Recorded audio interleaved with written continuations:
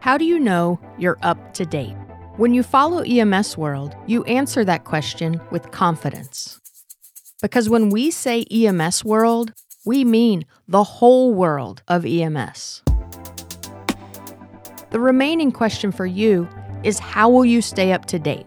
In print, online, at EMS World Expo, the world's largest EMS dedicated conference, and now in a podcast. Welcome to another edition of EMS World Podcasts. I'm your host, Mike McCabe. Today's podcast is sponsored by iSimulate. In case you didn't know, iSimulate uses the best of current mobile technology to create products that are more realistic, cost-effective, and simpler to use than traditional solutions. Train anywhere, anytime, using anything with their flexible simulation systems. Reality 360 is their core system and is a modular simulation ecosystem incorporating a patient simulator, CPR feedback, and video recording and debriefing in a single mobile system. In today's podcast, we will discuss the importance, the relevance, the impact that simulation has on learning within the medical field, specifically pre-hospitally and as it pertains to paramedics. Joining me today to speak about the practice of simulation are two extremely dynamic individuals that we're very fortunate to have with us. Today, from the UCLA Center for Pre-Hospital Care, we have Dr. Heather Davis and also Katie O'Connor. Ladies, thank you for joining us. Welcome. Thank you for having us. Pleasure to be here. Absolutely. So let's just get into it. So simulation is everywhere, but the truth of the matter is, how understood is it? And I know in speaking to you ladies earlier, you had mentioned something that I thought was really important, and I actually jotted it down because I thought it was fascinating. You said, if we want to know what people know, we give them a written test. If we want to know what they can do, we give them a skills or a psychomotor test. And if we want to know how they are going to act or behave, then we put them in simulation. It truly is a fascinating statement, and I was wondering if you could just basically chime in on that for us and let us know what you mean by that, because I thought it was pretty interesting.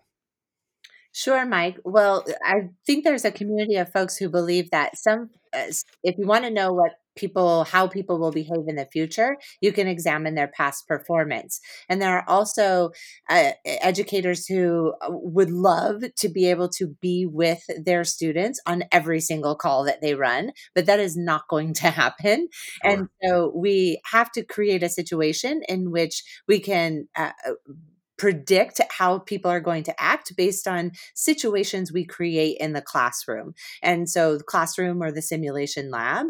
And so if we want to create situations in which we can bring people to the edge of their comfort zone or the expectations of what they have done in the past, and have that happen in an environment in which we as the professional educator and clinician can help sense make out of what just happened here.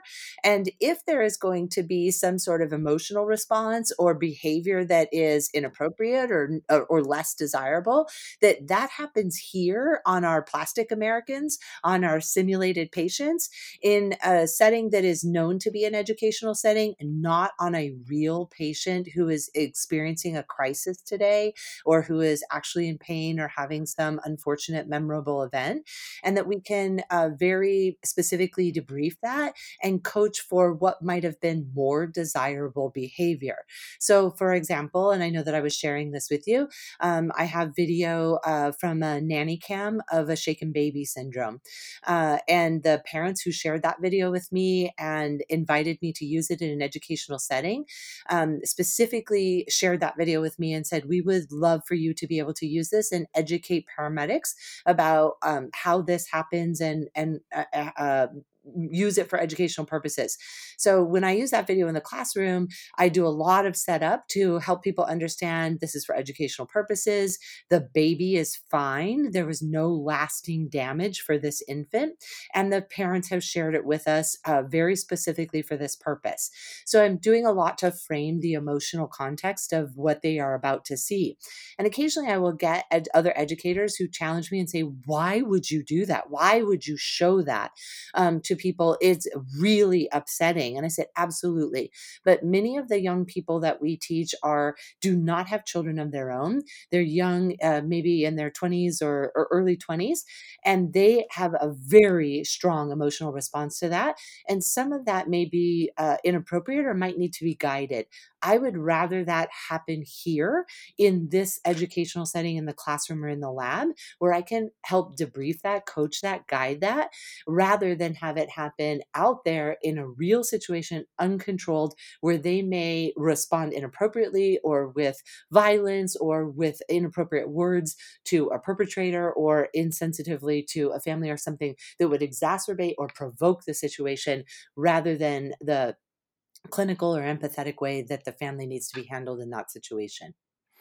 Absolutely. So it makes sense. So in essence, what you're trying to do is elicit an emotion out of these individuals who potentially can't relate, right? So this isn't a test that you can study for, or this isn't anything. This is actual real life. This is actually them moving and them doing certain things, procedures, just by way of what they would be doing every day. And you're able to see that in real time.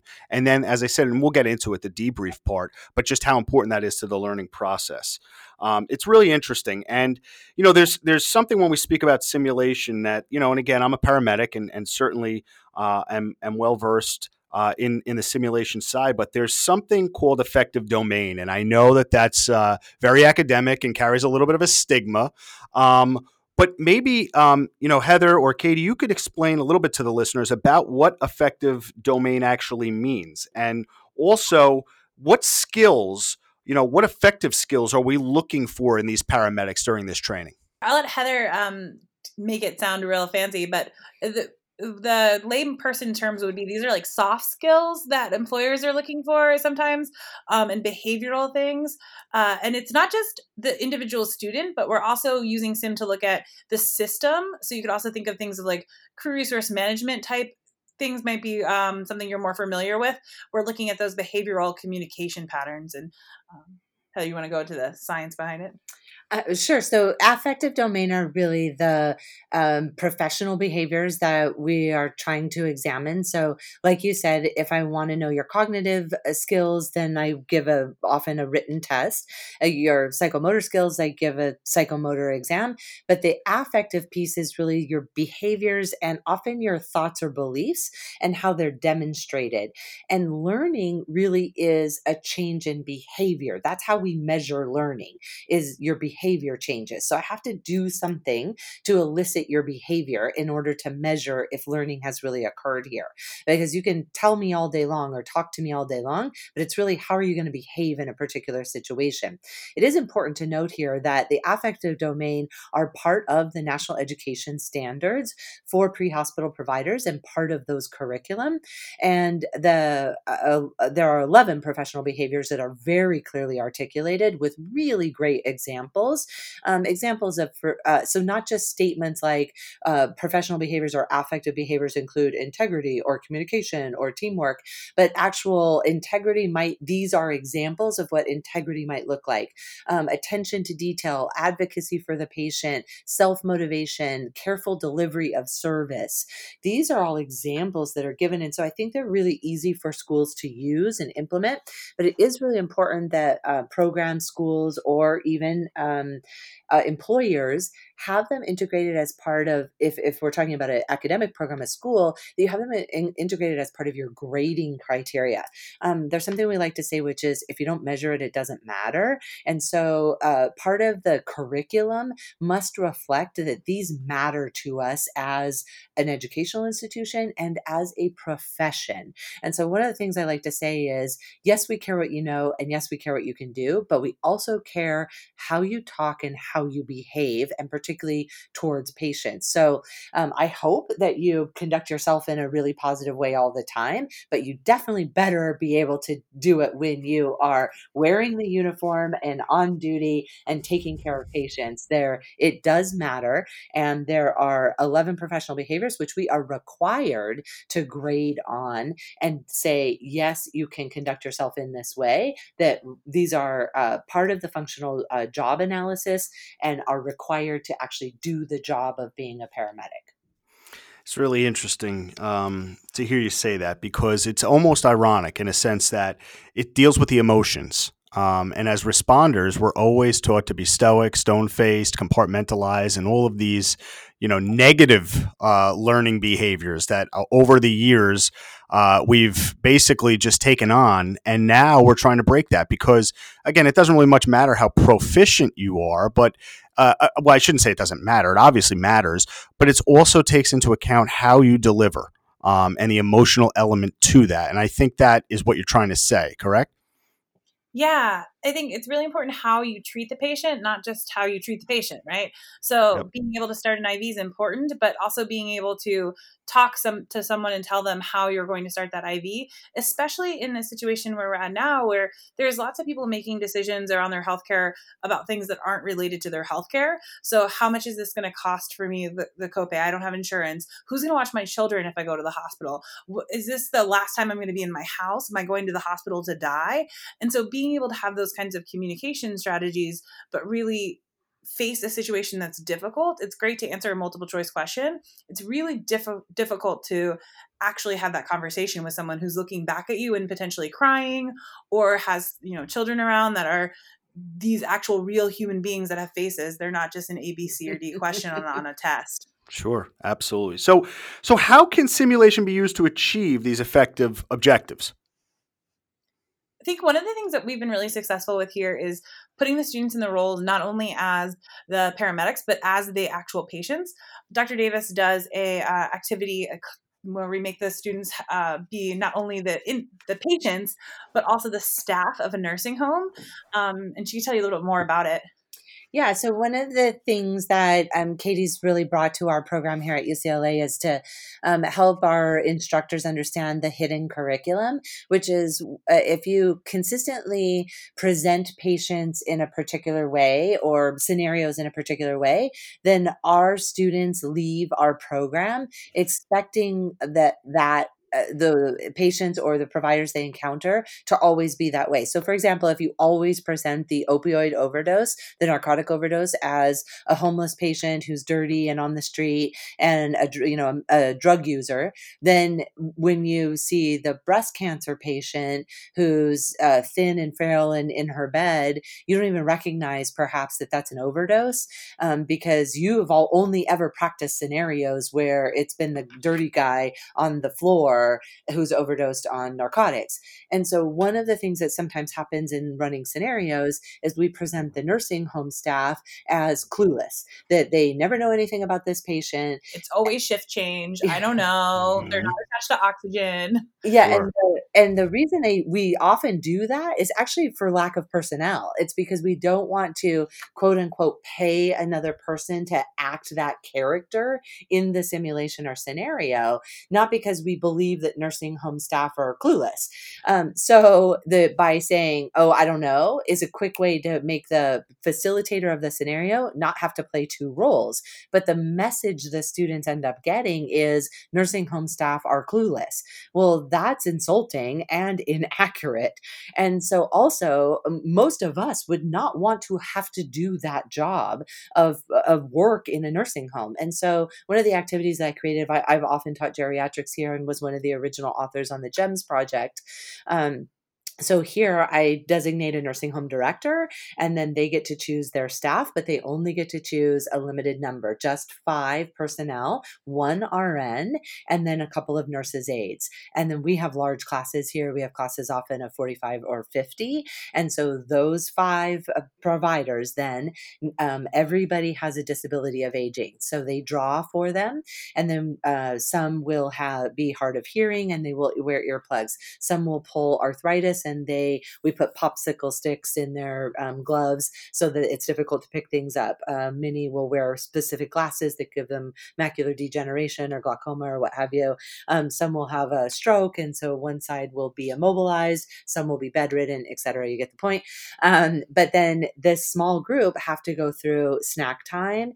They have responsibilities to get them up and get them toileted. They have responsibilities to get them to activity and all the things that will will happen at a, care facility during the day. And then some will have a couple of medical situations, and they will have to determine if they can handle it, if they should call the attending physician, or if they should call 911.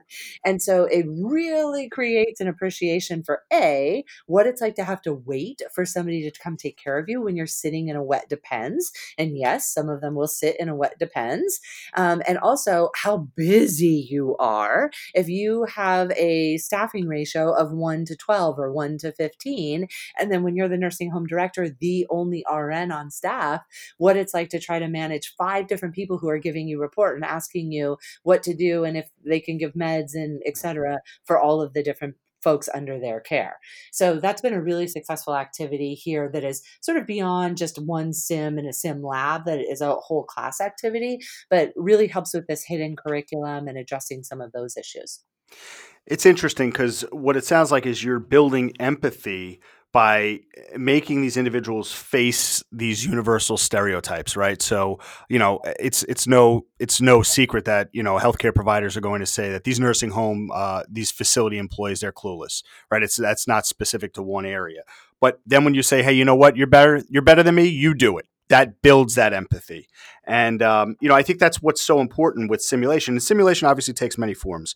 We're used to the mannequins, the high fidelity mannequins, but then the simulated participants, like you're saying, having these students play these roles. What are some of the difficulties in having them play these roles? Because I have to imagine that not everybody is taught or coached the same way and allows those learners to get the same thing out of it. So how does that work? Yeah, so there's a lot of just kind of hurdles around having students or simulated participants in simulation, especially if you're thinking of like, oh, I need a standardized patient. We've had, again, really good success with making the students fill those roles, but we also have integrated people who want to be students here. So we take our EMT students and they can earn extra credit by volunteering as patients in the paramedic program. So they're learning as EMT students by being patients in our program, but also providing a patient opportunity for the paramedic students here to really have someone to interact with and talk to. And then we've been coming up with novel ideas for, okay, well, we want them to practice doing an IV while they're talking to the patient. So we've made cheap little IV arms that they can Velcro on. We've transitioned from monitors to using the iSimulate tool, because then they can actually take a blood pressure and they get the blood pressure for the scenario, not necessarily like they have to turn to a evaluator and ask them what's the real blood pressure and have more of a tabletop scenario. They're actually doing it now. The one thing that we find that's sometimes difficult with the students is when they're each other's patients, the classmates are each other's patients, they get a little handsy and a little silly. And you can imagine it devolves really quickly into like, how hard can I palpate his abdomen before he makes a reaction? Sure. It changes when you have their moms come in. So their moms and dads and family members can come in and become the patients and earn extra credit for their student. And then they actually get to see what it's like to be a paramedic student and what their students are going through. And it's a great bonding for the whole team. And we've actually had some parents who are great actors who love doing it and keep coming in. One actually was so good that the students walking by the room thought he was having a respiratory emergency for real and came and got us and were like, oh my gosh, he's really having trouble breathing. I think he needs help. We're like, yeah, you need to go in there and help him. That's the point. I love that. And, I think that type of mentality of being creative really draws out the creativity in others.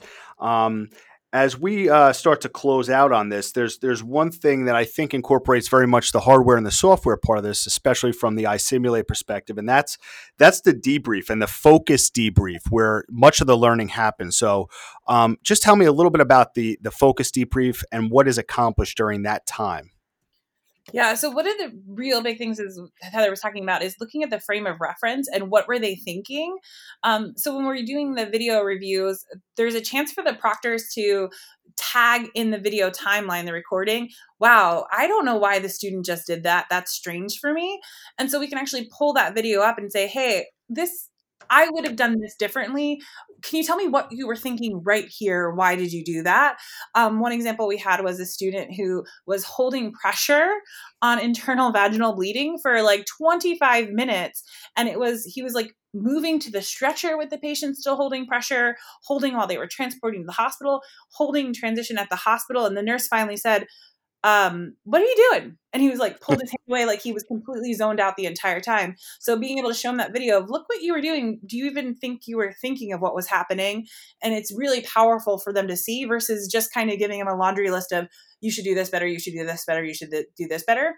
We can get to their frame of, what were you thinking here and why? And then sometimes they're not doing the wrong thing, but they're interpreting the assessment in a different way than we intended. So we really get to a thought process. It's interesting and driving home this type of stuff. Once they view these, I don't want to say mistakes because it's such a negative connotation, but things that they could have done better. How do you drive that home to master the practice? What sticks with these folks that says, okay, you know what? I know what I did wrong. Now moving forward, I have to transition and I have to make sure that doesn't happen again. What is the process with this simulation? Or, as this moves forward and as this goes on, how do they master these things? So we would refer to that as deliberate practice, and it's really a benefit or a treat or a luxury for folks to be able to do deliberate practice. Not many get to. And so the components of deliberate practice are that, first of all, somebody has a very specific goal that they are trying to work to improve, that they are able to get feedback and then practice to address that specific goal. So the way that the video, like when you're using something like Reality, works is that you have been able to tag the parts of your assessment or performance that were of concern. So this now draws your attention, allows you to be specific about what is it exactly that I'm trying to get better at. As students, they often could do 100 things better, but we can't get better at 100 things. If we get 1% better at 100 things, it's not going to be noticeable improvement. We as educators really have to help people focus on what are the 3 non-negotiables? What are the 3 things that must improve before your next iteration or before your next skills day or before your next internship shift or what have you? And then once they have received that coaching and feedback from the instructor, they now can practice. And when you get specific feedback, that's what's really helpful. And so let me give you an example of specific feedback. If I was the instructor and I said, oh, look there, you have the wrong angle with the laryngoscope. That's why you were unsuccessful with that intubation. Well, that's accurate feedback. But frankly, as the student, you can't practice to improve without me standing there going, nope, still have the wrong angle. Oh no, do this, do that. I need to give you feedback that's good enough feedback that you can actually practice without me being there and get it every time. So a better feedback, specific feedback would be, aim for where the ceiling meets the wall. You want to go forward and up in a way that where the ceiling meets the wall, and that should give you the correct angle every time, that you can expose all the landmarks of the airway and be able to introduce the tube into the right structures. That allows you to practice without me being there. So that kind of specific feedback leads to deliberate practice and closing of those performance gaps. And that's what something like the Reality does, is allow you to tag the video and go back to right there where you got that specific element of your performance. The other thing is, which is, by the way, the reason that athletes, of course, use video playback and video recording and video playback of their performance with their coach. And by the way, you could, of course, continue to record the feedback session on the Reality. And that would be really powerful for students as well, is to be able to also capture their feedback in the debrief. If we capture the debrief on Reality, we can also do instructor development, which is always something that we're wanting to do. So that's great too.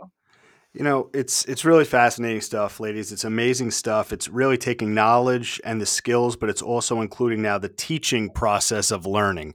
And I think there's so many awesome things going on with simulation, whether it be with Fidelity mannequins or whether it be with active participants. And I think you're both doing an amazing job. And I want to thank you both for coming on with us today, just to explain all the awesome things that are going on and where the future of training in this field is going. So once again, a great, huge thank you to Katie O'Connor and Dr. Heather Davis of UCLA Center for Pre-Hospital Care.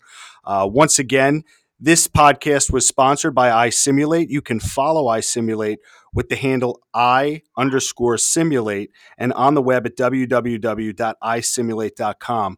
Again, thank you, ladies, for your participation in today's podcast. It really was enlightening. best of luck with all of the amazing things you have going on. And we look to speak with you again real soon. Thanks, Mike. Thanks for having us. This has been an episode of EMS World Podcast. You can find this audio and more like it on the podcast page of emsworld.com. You can also follow EMS World on Twitter, Facebook, and Instagram. And see you in Vegas, September 14th through the 18th, 2020, at EMS World Expo.